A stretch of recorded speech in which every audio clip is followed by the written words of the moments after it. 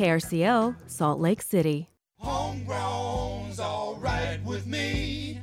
Homegrown is the way it should be. Homegrown is a good thing.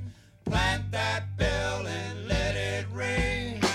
Aldine here, KRCL's Punk Rock Farmer. This is Radioactive, a show for grassroots activists, community builders, punk rock farmers, and DIY creatives. Thanks for plugging into your community today.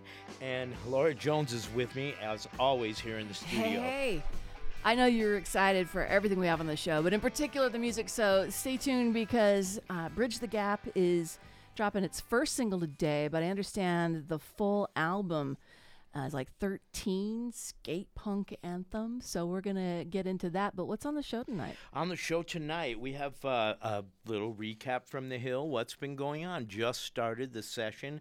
The gals from, Cimbri will be here from Red Acre Center. Sarah said she might say something. The whole crew is here out in the lobby, but yes. You went up there on the Hill, was it Wednesday with them? We did Ag Day, small Ag Day on the Hill, and it was what'd you serve? Biscuits and gravy and some really nice bacon and sausage from local folks, feeding the legislatures the local food and getting them tuned into where the real food comes from and what bills matter. All right. We also have a seed swap to talk about. Yes, at the public library, they're having a seed swap on February 3rd, and Jerry Gravlin is here to represent. All right. We got Skywatcher Leo T. He's got a really great Many Cultures One Sky report tonight. We've got a film review from Sundance with Gavin Dahl, KRCL's own Gavin Dahl. But let's get started with some music. What do you say? We have Kat Pusey, too. Oh, I forgot. I'm so excited to forget? To bridge the gap. Kat Pusey, downtown St. George Farmers Market. Wow. What a dynamo. She's just amazing. Her? A bad mother mofaco. Stick around. You'll find out why. Oh, goodness. You'll find out why. So the guys from Bridge the Gap are here in the studio, some of them. How you doing? So good, thanks. Very good. Great. Chad and Ryan. Chad, you play guitar, and Ryan is the drummer. Yeah, it's guitar and vocals. Guitar and vocals. Very cool. Tell me a little bit about the band, because you have our famous chef, Sean, on the bass with you guys, and you recruited him, and he's a busy guy. How'd you get him to come over? He's like the busiest human I know, honestly.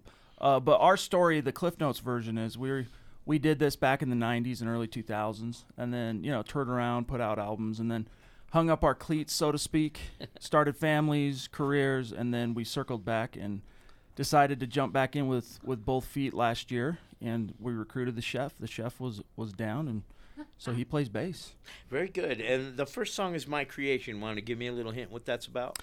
It's kind of a interpersonal type of song, just about different ways we put ourselves in bondage, and how we climb out of that, so to speak, and how it makes us feel. Well, this one is My Creation, fresh and homegrown, right here on KRCL 90.9 FM. Bridge the Gap.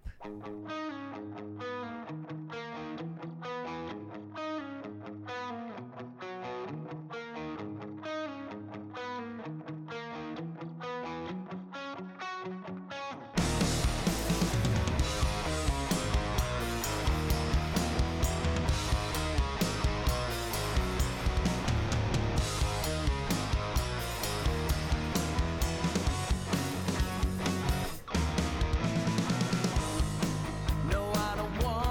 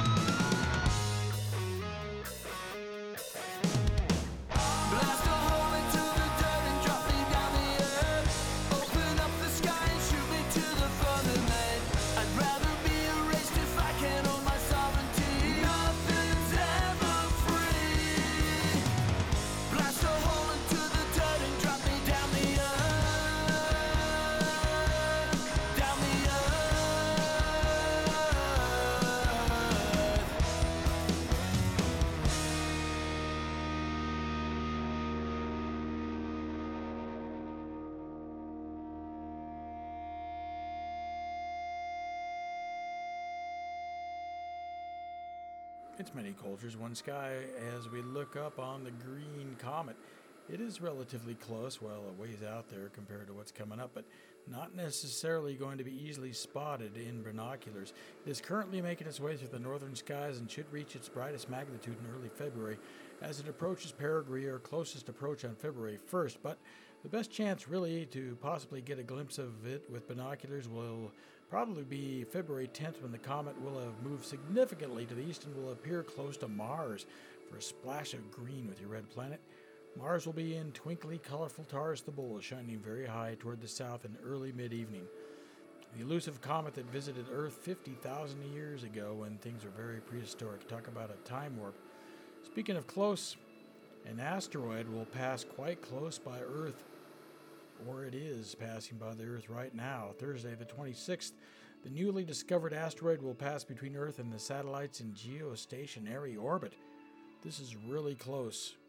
Asteroid 2023 BU measures between 12 and 28 feet, about the size of a delivery truck. It was discovered on Saturday, January 21st at the Margot Observatory in Crimea by an amateur.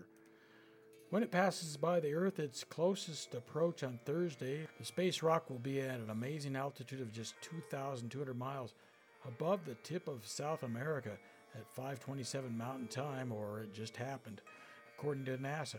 For comparison, most geostationary satellites orbit at an altitude of 22,000 miles.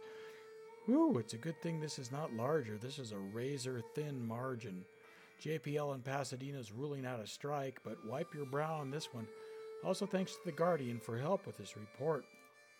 It's many cultures, one sky. As we delve into the people who inhabit our wonderful planet, we span the globe, exploring the sky. It's all of our heritage. Okay.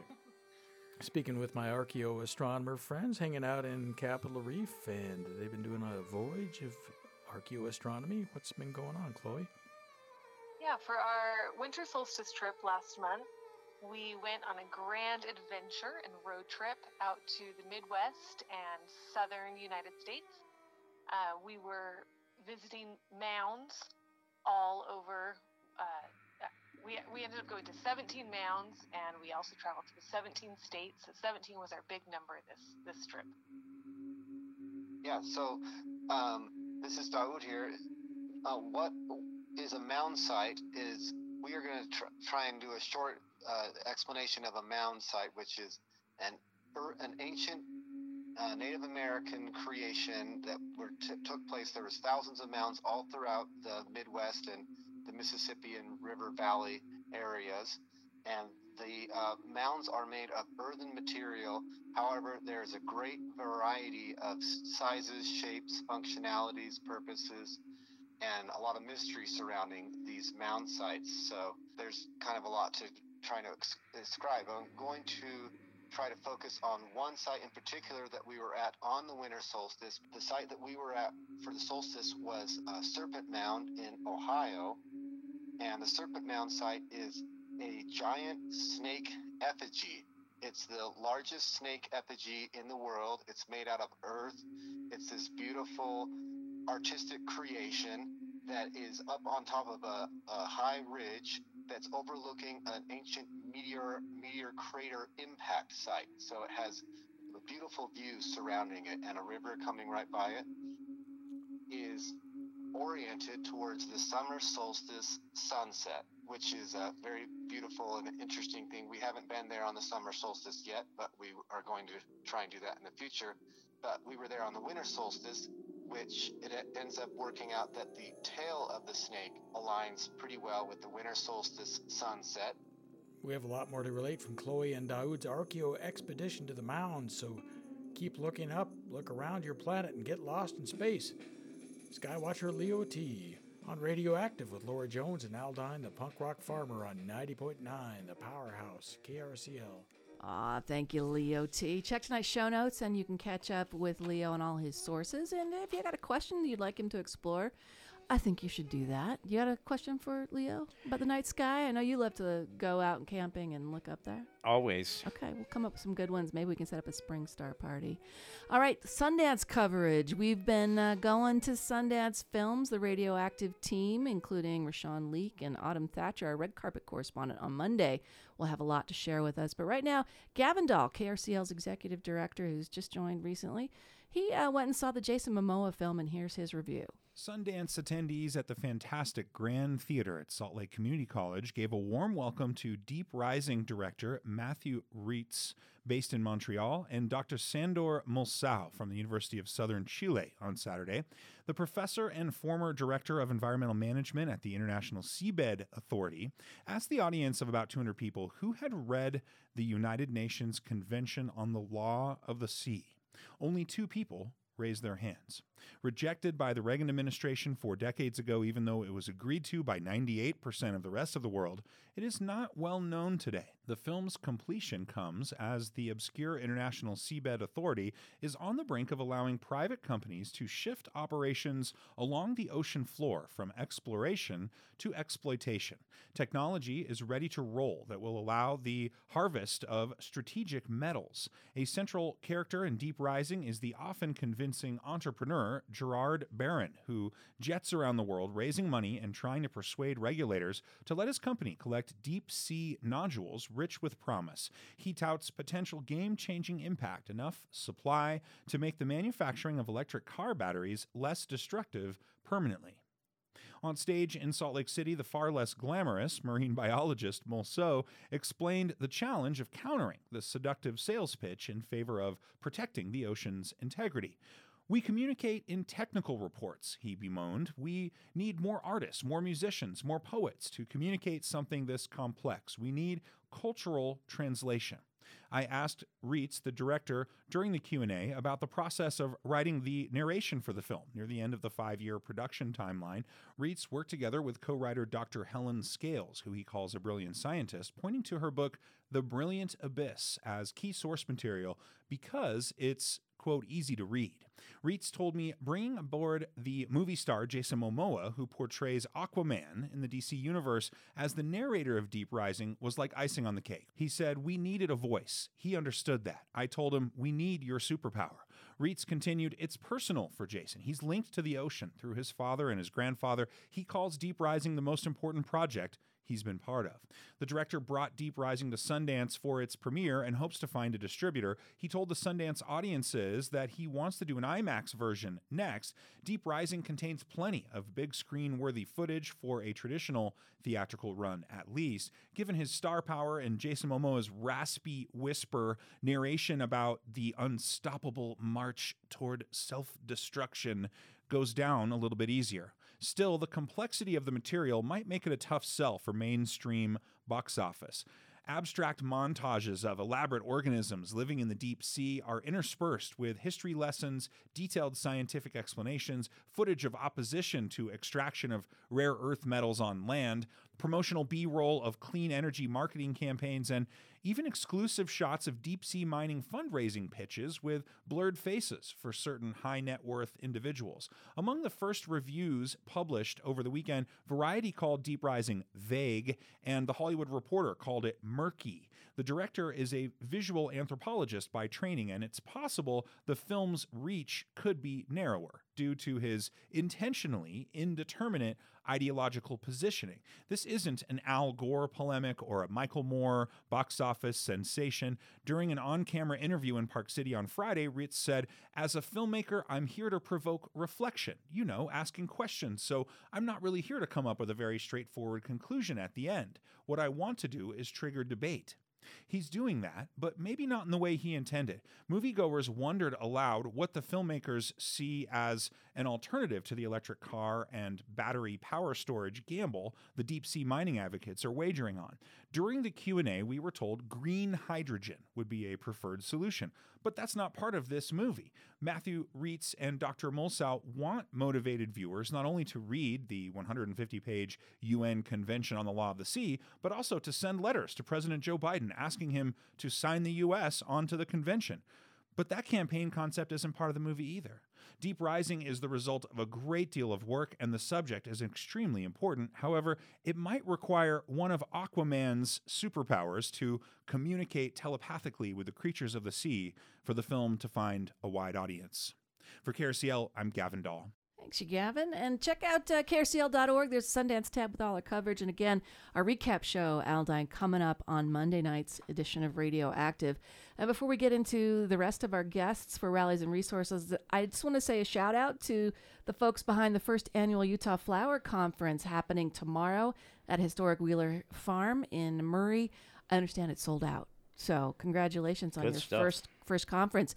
But now there's another event coming up in the community we want to share with folks. Yes, there's another seed swap on the radar, and Jerry Gravlin is here from the Salt Lake Public Library. Jerry, you and I are friends for it's been a minute. It's been a long time. I haven't seen you. You were tied in with the IRC, and you're still grassroots, and you got your feet in the ag community here. Oh, absolutely. I am working for the city library. I am on their marketing department, but I still do a lot of work with our plot garden and the seed library. The seed librarian's name is Ricky. They couldn't be here, so I'm stepping in. Very good. And so you said seed library, and I'm not sure if a lot of folks know that. Let's get the word Do you have out. to return the seeds? You don't have to, but it is encouraged. We do seed saving workshops where you can learn and return those seeds to us if you'd like. But we have seed libraries at 7 of our 8 locations. The Sweet Branch Seed Library is coming soon. But we have a bank of seeds that you can come and check out and take home for free as long as you're, going to grow them. So Very good stuff. And the library, what a great place. That's a good place to go and grab some seeds. There's a seed swap coming up, and this is my exciting part of the year. It's the beginning of the year. I get so excited when I planted some seeds today. Ooh, and I had that feeling inside. I planted a bunch of greens and a bunch of different lettuces and some cabbage and some things. And no, in a little box, and that'll go under a light in the house. Okay. And then I have a greenhouse this year, so I'll be putting those in the greenhouse. But it's that time of year, and tell us when the date is and what you guys are doing. So we are hosting a seed swap event at the main library in the Urban Room. It is going to be March 3rd from 4 to 6 p.m. You can bring seeds from your garden or your personal collection to share with your neighbors, or pick up free seeds provided by the library just in time for spring planting. It's good stuff. So we don't want folks to bring packaged seed or anything like that. We want to bolster the local, our regional seed bank here, here in Salt Lake, right? Yes, absolutely. You can just bring them kind of in a little envelope. Make sure you mark the variety and the year and things like that so people know, but just bring them from your own personal collection. Good stuff.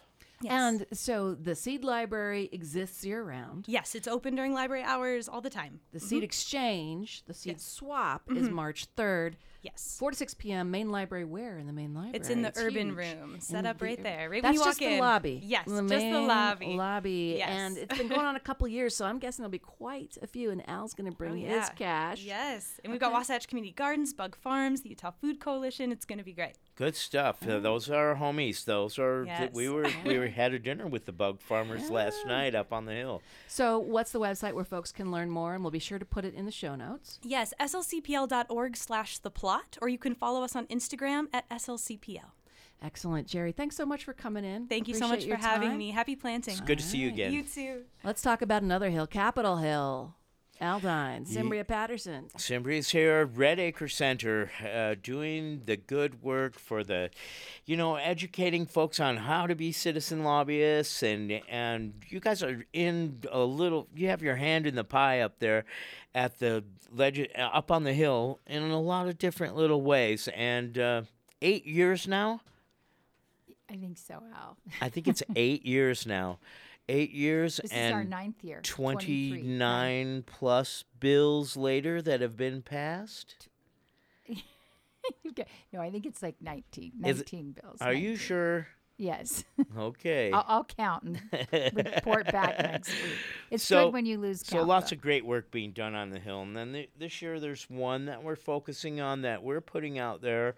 And it's a raw milk bill that has to do with amending it. What's already there, right? Right. And I told you it was drafted, but sitting here, a text just came in. So it's HB 320. There you go. Got So numbered. we have the number So, for yeah. it, and that's that's part of the process. First, it needs to be drafted, which it wasn't on a wing and a prayer, and they did it like overnight. It seemed to not happen, and then it happened really fast because we started this in fall, but we never know if it's shenanigans or what's I going mean, on. you said it was like you didn't want to be the squeaky wheel, and you didn't want to say anything, and you were just waiting, and then all of a sudden it wasn't there, and now it is.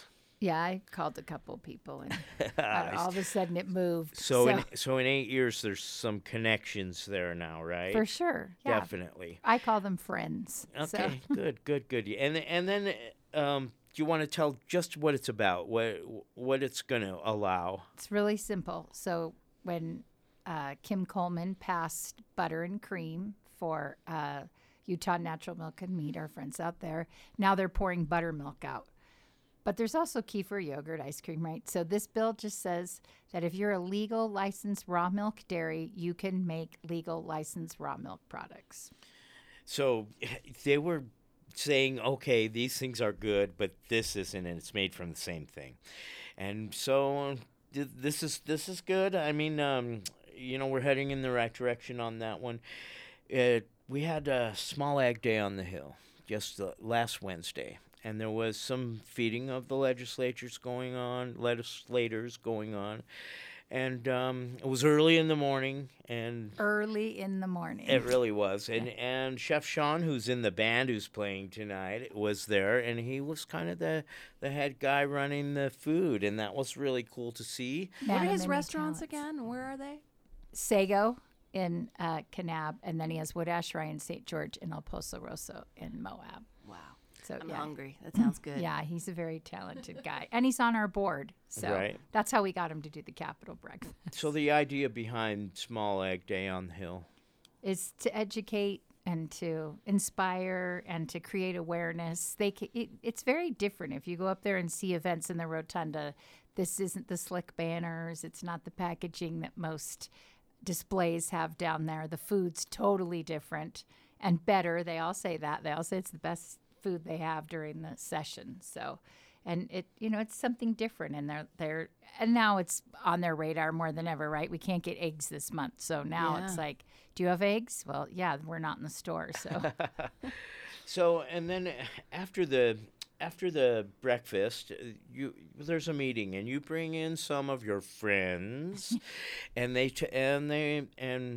some of our community there, our small ag community, like some key players and some vegetable farmers and some meat producers were there. The ones growing closest to and here. You got the director of Ag, Craig Butters, to come in, and Commissioner of Ag, Agriculture, yeah. Craig Butters, to come in and talk to us. And we had some questions for him, and it was a nice little back and forth session. He seems like an all right guy. He's all right. Yeah. I think he's a little uncomfortable, honestly. But, that's not his tribe, right? But I think seeing that room full of people, seeing that we're up there, it just makes them aware that these small producers are, I think they're going to be the answer. But Yeah, well, especially with J.M. Fortier that we talked to earlier in the month. That was your keynote at the Utah Farm and Food Conference, what he's able to produce on a small amount of acreage. If that can be replicated more broadly across the Wasatch Front, that's more food security. yeah. And the then, only way we were just talking about small, right? Yeah, Feed yourself and your neighbor first, and then the world will be fed. how's it going with that Representative Steve Handy, who is such an ally? Oh, well, he's gone. So we've Yeah. lost both of, they've appointed a new person, and we'll see how it goes. The new person that replaced Handy was the former lobbyist for the Dairy Association, and he's now a representative. So you got to build some out of bridges Heber. there, huh? Well, we're friends. Well, That's where it starts. and he's related to Heber Valley Dairy. That's his brother, I think, or his Oh, cousin. wow. So so he's got a foot in both places. We'll hope for good things. Okay. So I know there's you guys are doing a lot of things, and it's all to bolster the small farm community and the artisans. And this is the new idea. The new thing coming up is a call to artisans, and it's artists and painters, and they're going to be doing farm scenes at different farms. And there'll be a gallery show at the end of the year. Tell me a little more about it. So it'll go through the seasons. We'll start in April, but you only have till January 31st. And all you have to do is go to our website, redacrecenter.org. Right across the top, it's a call for artists, any medium. You can apply now, and then we'll start. It'll be a different farm, ranch, agricultural piece every month, and then they don't have to donate their artwork. It'll be just like getting in a gallery. They get 50%, and the center will get 50%. It's our fundraiser. It'll end at Snuck Farm in 2024 with juried art that's been done over the course of a year. So it's a beautiful idea. I hope we make money too, but I just love the idea of what it's going to represent for Utah and small ag. So call the artists, the Taste of Art. The deadline is January 31st, redacrecenter.org. We'll put it in the show notes. Thanks. But that sounds fantastic. All right, Cimbria, we'll see you again next Friday because you're keeping your eye on the hill. I will be there. All right. Thanks for having us on. 320, Absolutely. HB 320. Yes, it got numbered while we were sitting here. Very good. Ding. Okay, we'll put that in the show notes. Ryan and Chad are back from our featured band tonight, Bridge the Gap. Cimbria is going to swap out there as we get another song introed from the upcoming album, Secret Combinations. When's the whole album going to drop, guys? March 24th on People of Punk Rock. All right, but we're Records. getting 2 more songs off of it tonight? Yes, no one else has ever heard this. Ooh, okay, set up this one for us. It's White Coat Battalion. This song is just, I don't know, it's kind of a little bit of a protest song about individual personal sovereignty during the pandemic, and just kind of how it made me feel a little, how it made us feel, honestly. Some of the stuff. It's not too political. It's more just about the individual. Yeah. Also, an interesting point is that it's one of our older written songs. True. Together. Yeah, it's a 20-year-old song that no one ever heard before that we brought back to life. Newer lyrics. The music is that old. Yeah. All right, do the honors, Al. Good stuff. This is White Coat Battalion. Bridge the Gap right here, fresh and homegrown on KRCL 90.9 FM.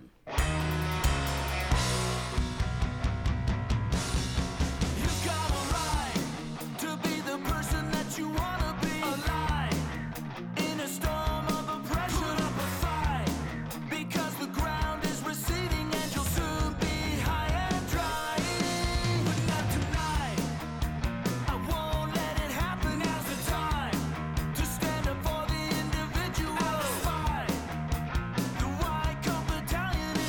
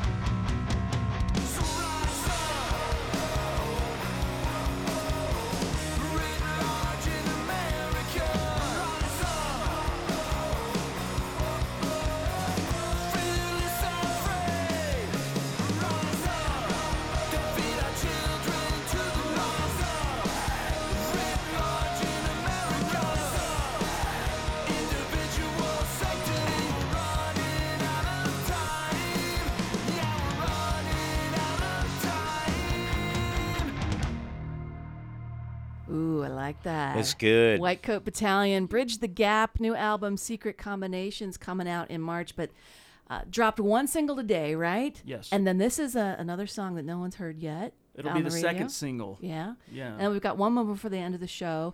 Stick around, folks. They're going to tell you how to get the album, how to see them play live. But in the meantime, it's time for your Urban Farm Report. Al, we had a chance to interview the St. George Farmers Market organizer, Kat Pusey, and boy, oh boy, she's got some great things to say. It gives you a warm feeling inside. She's very resilient, and she's out there just beating feet. Here we go. It's time for the Urban Farm Report, Al. Yes, and we have Kat Pusey with us from the St. George Farmers Market. How are you doing today, dear? Good, just, running around, getting stuff done, getting ready to open next week, so. Very good. You know, I really enjoyed your presentation at the farm conference. You really have met so much opposition, and you are just so resilient and still on it, not defeated, and you're just killing it. I loved it.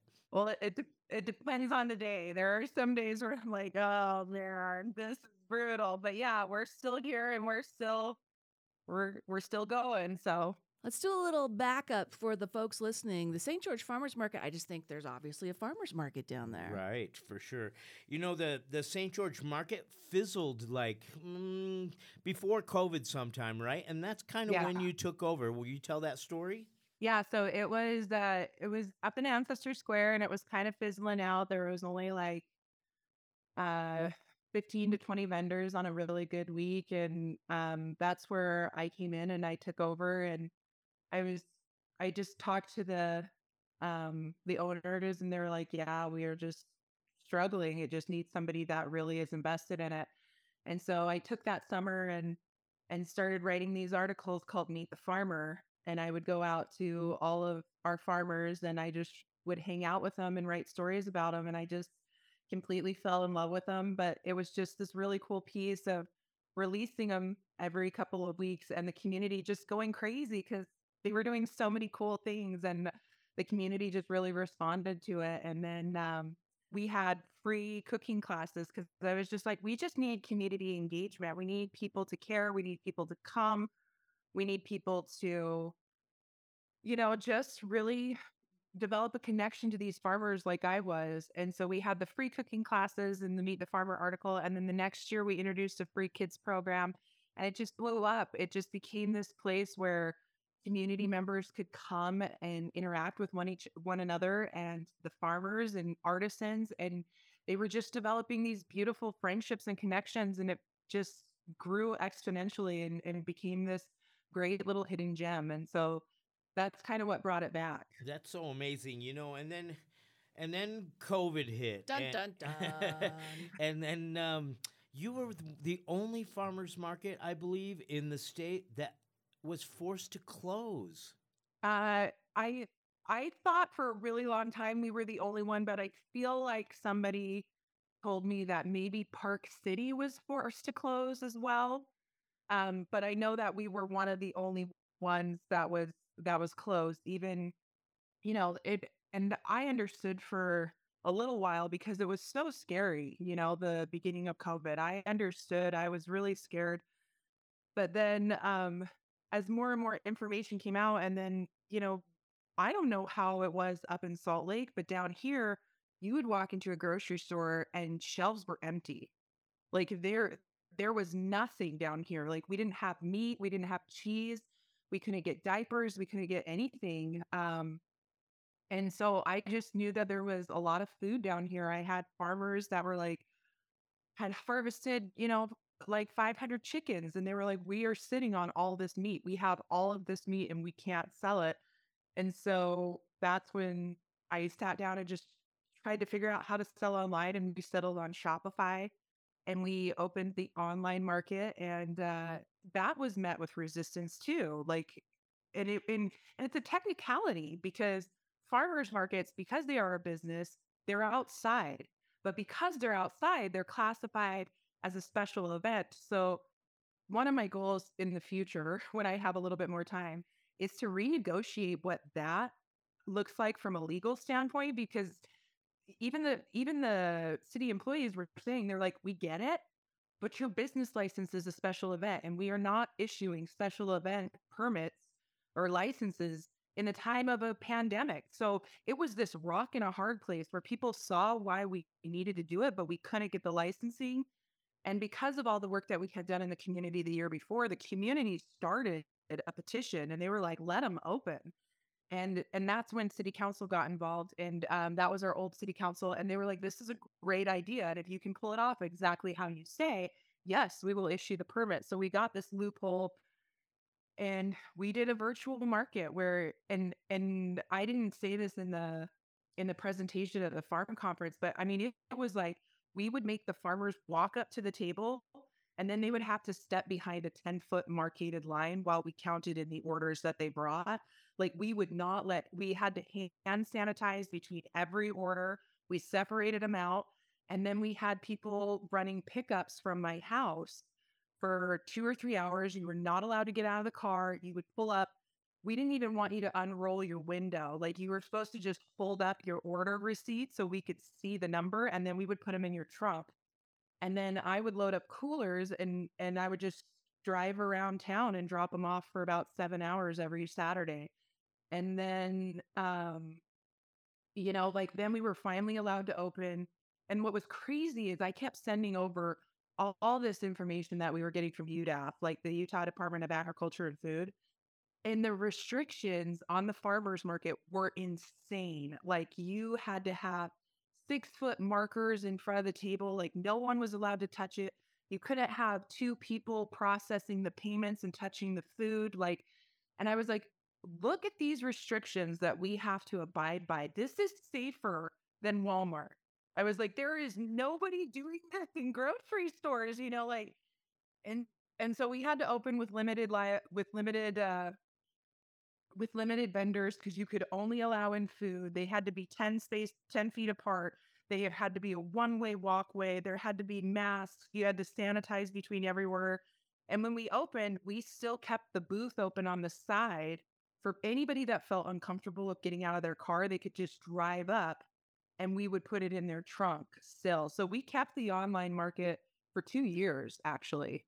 Oh, so these are some of the hurdles during the COVID times for a farmer's market, specifically in St. George, folks. We're talking with Kat Pusey, who runs that market down here. And I have to tell you, while Al was down at the Utah Farm and Food Conference, I spent 2.5 hours of my life, I'm not going to get back, watching a St. George City Council meeting on YouTube that you were involved in because a certain city council person was conflating your private business with the farmer's market. Was public money going from one to the other? And she was objecting to a Mrs. Claus photo booth in your private business. And it turned into a whole thing. What was interesting, Al, and Kat, and you experienced this, but watching it was a trip. And I'll put a link in the show notes if folks want to check it out. If your item is on the agenda, public comment can't be directed at an item on the agenda until that item is called. So you had 100+ folks down there talking around that in public comment about inclusion and grooming and all these things. And then you get up during the item to defend your request for a waiver to have the farmer's market again at Vernon Worthen Park. And what astounded me more than the controversy around Mrs. Claus was that your city council, they're folks that don't get the economic value of a weekly farmer's market, the economic value it drives and brings, but the opportunity for farmers to sell their goods. Yeah, I mean, and I did a follow-up post after that meeting because I just couldn't believe that it was happening. But I've had this conversation for almost 5 years. Every year that I go in, I heard some of those comments, but Al watched me speak and I was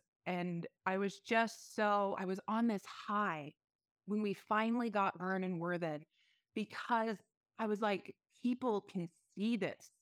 You can see it. I was like, it is incredible. Like, we used to be this hidden gem kind of tucked away. I remember when we'd open, I would be on the phone for an hour with people calling me being like, I can't find you. I'm not coming. And so we finally get this great park.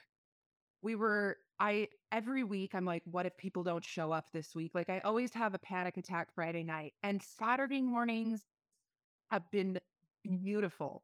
And it's just so affirming. Like our opening day, we had 6,000 people there. And then every week after that, we had at least 2,000 people there. So I'm like, we are front and center. People are getting it. People are loving it. People that live around it. Like when they agreed to give us Vernon Worthen, they kind of were like, nobody wants that park because it's, like it has a bad reputation, or it did, because it was considered like, a homeless park or something like that.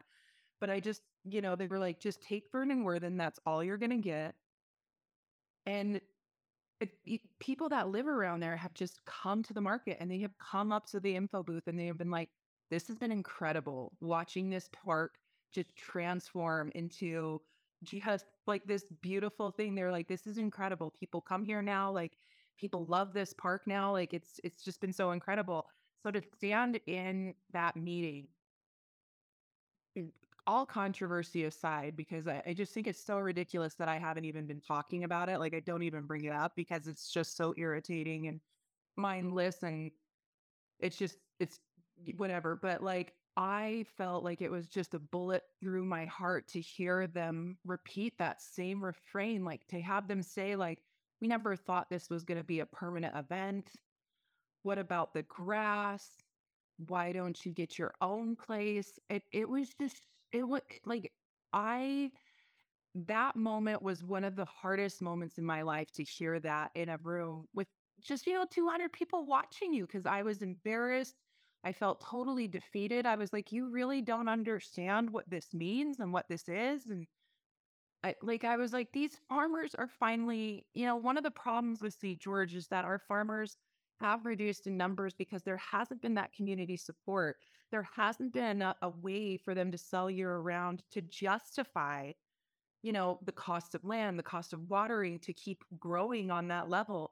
And finally, we have a year where we get 5-star Google reviews, and the only thing is, like, I wish there were more farmers. They sold out of food. Everybody sold out of food. If you look at all of our Google reviews, it's like there's no food because they sell out in the first hour. And then to hear that, I was just like, how can you not get it? How can you not see this? And I wouldn't be so enraged by it if there was another option. If there was another farmers market that was city run, or if there was another farmers market around here that I was competing with, but I was just like, we were closed for 6 months. We were shut down during COVID, and nobody made any kind of pivot to support these local artists. Like nobody made any kind of pivot to secure our local food. And especially after what we saw happen with COVID and how we didn't have food and how scary that was, to hear that, I was just like, did the last 3 years not even happen? It was just shocking. And yeah, to just see that they just don't even understand, like they brought up other artisan markets. And I pointed out immediately, I was like, these other artisan markets that are happening are $350 a weekend. And I was like, that is not an economically viable option for the 18-year-old who wants to start her bagel career. That is not, like you want a farmer who's selling carrots for $2 a pound to spend $350 to go to a market. Like that's not economically viable. And it was just heartbreaking. I mean, in even talking about it in front of the room at the Utah Farm Conference, it was really hard for me not to tear up and just shut down, because I just felt so defeated. I was like, you are seeing hundreds. And the crazy part too, is there was people in the chambers that had signs that were like, my family eats because of the farmers market. And like, I was like, they're making money to build their companies, to support their children, to bring their families. And you don't see the importance of that. It's bizarre. Kat, your love for local is very apparent. And you started Mofaco, and you are Mofaco. And I told you were one bad blank Mofaco. And that is the truth, my dear. Will you tell us a little bit about the Artisan Co-op? It's MOFCO, and it stands for the Modern Farm and Artisan Co-op. And so, like back in COVID, they were like, when they did let us open, they were like, this is tentative. If it escalates or if we see that there's any outbreaks because of this, we will shut you back down. We didn't know if you'd have, I think I remember everybody was just like, oh, October, we're all going to shut down again because that's when the disease spikes because it gets cold outside and everything. So we were just operating and it was just every week it was this, you guys might get shut down next week. Just so you know, you might get shut down next week. And I was like, you guys can't do this to businesses. They need to know that they can sell things because they're growing. Like, we need to be able to pivot. And I just kept hearing this sentence, like, the problem is you're outside. No one would care if you were inside. Inside, you could do whatever you want. And so I was like, fine, I will rent a building. And my friend was like, you're crazy. And I was like, I am. And I'm going to rent a building and I'm going to run farmers markets out of it. I was like, I just need a backup plan. And she was just like, so you're going to rent a building as your backup plan? And I was like, yes. So, like, the day after we sat down and kind of just talked through, I was just making a huge list on the whiteboard of all the things we would need. We wanted it to be central. We wanted it to be able to serve everybody in the community. We wanted it to be able to house enough vendors that if we got shut down, no one would be screwed. We needed a spot where we could sort food if we needed to revert back to our online system. And the next day, my friend came down on Main Street, down on St. George, and she was picking up a table that was listed on Facebook Marketplace. And she was like, why are you getting rid of this table?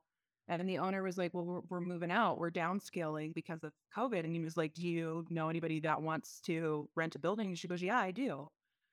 So I went in and I talked to the landlord and I told him, I was like, listen, and it's just such a stroke of luck. It's such a beautiful stroke of luck that this happened. And I told him, I was like, listen, my thing is local. I'm here to help locals. This is what's going on. This is what I'm doing. And he bought this building in like the 70s. And he looked me in the eye and he was like, I have gone to the city hundreds of times and asked them to zone Main Street to where it can only be local retail. And he was like, I absolutely love this idea. It's yours. Like, yeah. And I mean, I've lived in St. George for 10 years and I have never seen a spot on Main Street open. And I was just like, oh my gosh. And he gave us an incredible deal. And I was like, okay, we're going to go. So we posted on Facebook what we were doing. And I mean, every day we were here, just random community members would show up and we'd be like, we saw what you were doing. We want to come help. Like, this sounds amazing. So we had community members in here spraying. They hung all the drywall in our class space and everything like that. And so now we have this beautiful artisan co-op on Main Street. And it was all because we just did it in anticipation of being shut down again for COVID. But we have over 60 vendors in here. It's open to all Utah-based artists. Our specialty, of course, is Southern Utah, but we're open to any Utah-based artists. And it's absolutely gorgeous and it's beautiful and it's a dream come true and I love it. But yeah, it's here and that's what it was for. And so we have food, we have artisan-made goods, we have one-of-a-kind items. It's just incredible. It's just such a fantastic and inspiring story of persevering, having this idea, having a vision and persevering and pivoting through COVID, through weird community backlash, because obviously, how many vendors do you have now or expecting when you reopen the farmers market on February 4th? So our lowest number that we had last year was 65. And then there were several weeks where we had over 100. Wow. So obviously a desire among farmers, bakers, and makers to be part of this. And then they wouldn't be coming back every week if they weren't selling. So the public, the consumer, is showing up as well. Yeah. But you're going to have to be back in, 6 months to see if the city council will give you waivers. And it's not uncommon. I mean, that's how a lot of the farmers market up here at Pioneer Park has developed. And it's a symbiotic relationship where the powers that be agreed this drives economic investment. It activates a park with legitimate activities and drives out other activities we don't want there. So what is your concern in 6 months, Kat? Well, it's just We're talking it's the height of hard. the summer season, right? In 6 months? Yeah, like right in the height of the summer. We are doing everything that we can to kind of financially prepare for if we do lose that sponsorship so that we can at least continue out the rest of the year's season. But it's just interesting to me that like what was crazy is that they were saying things like the event is amazing. We love the event.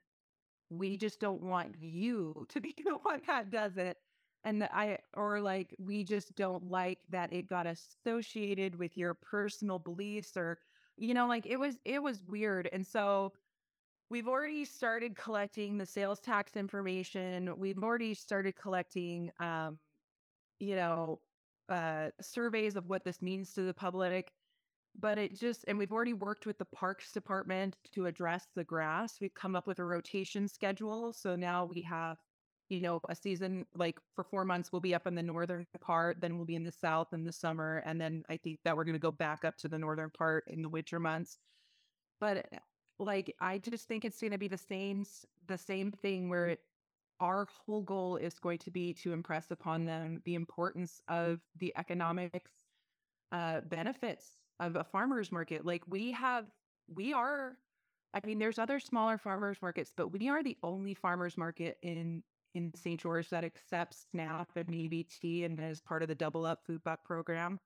So last season we put $20,000. We processed $20,000 in SNAP benefits. And with the Double Up Food Buck program, that's almost $40,000 worth of food that was going into low income houses, into the elderly, into vets homes, into people. Like it is an option that is crazy that they would think of taking that away. But also we have people from Nevada that are like, we drive up for your farmers market. We stay here. There's the tourist benefit. People that call me, they're like, we come down for our girls trip and it's like, we do this thing on Friday, but we always go to the farmers market. And so we are just doing the best that we can to collect all of that data to show that this program not only supports our local food systems, not only builds local enterprises, but it is driving commerce, it's driving tourism, and it's a critical part, I feel, of any developed city to have a farmer's market. Thank you so much, Kat. I mean, really, your story is so inspiring. Like Laura said, perseverance, and you're still in there in the thick of it, and you're fighting, and you're feeding people. You're a punk rock farmer. You are the punk rockest farmer there ever was, in my book. Well, and Al, you're right. She is one bad mother mofoko. Yes, she is. I sent a screenshot of that comment, and I was like, I need this on a shirt now.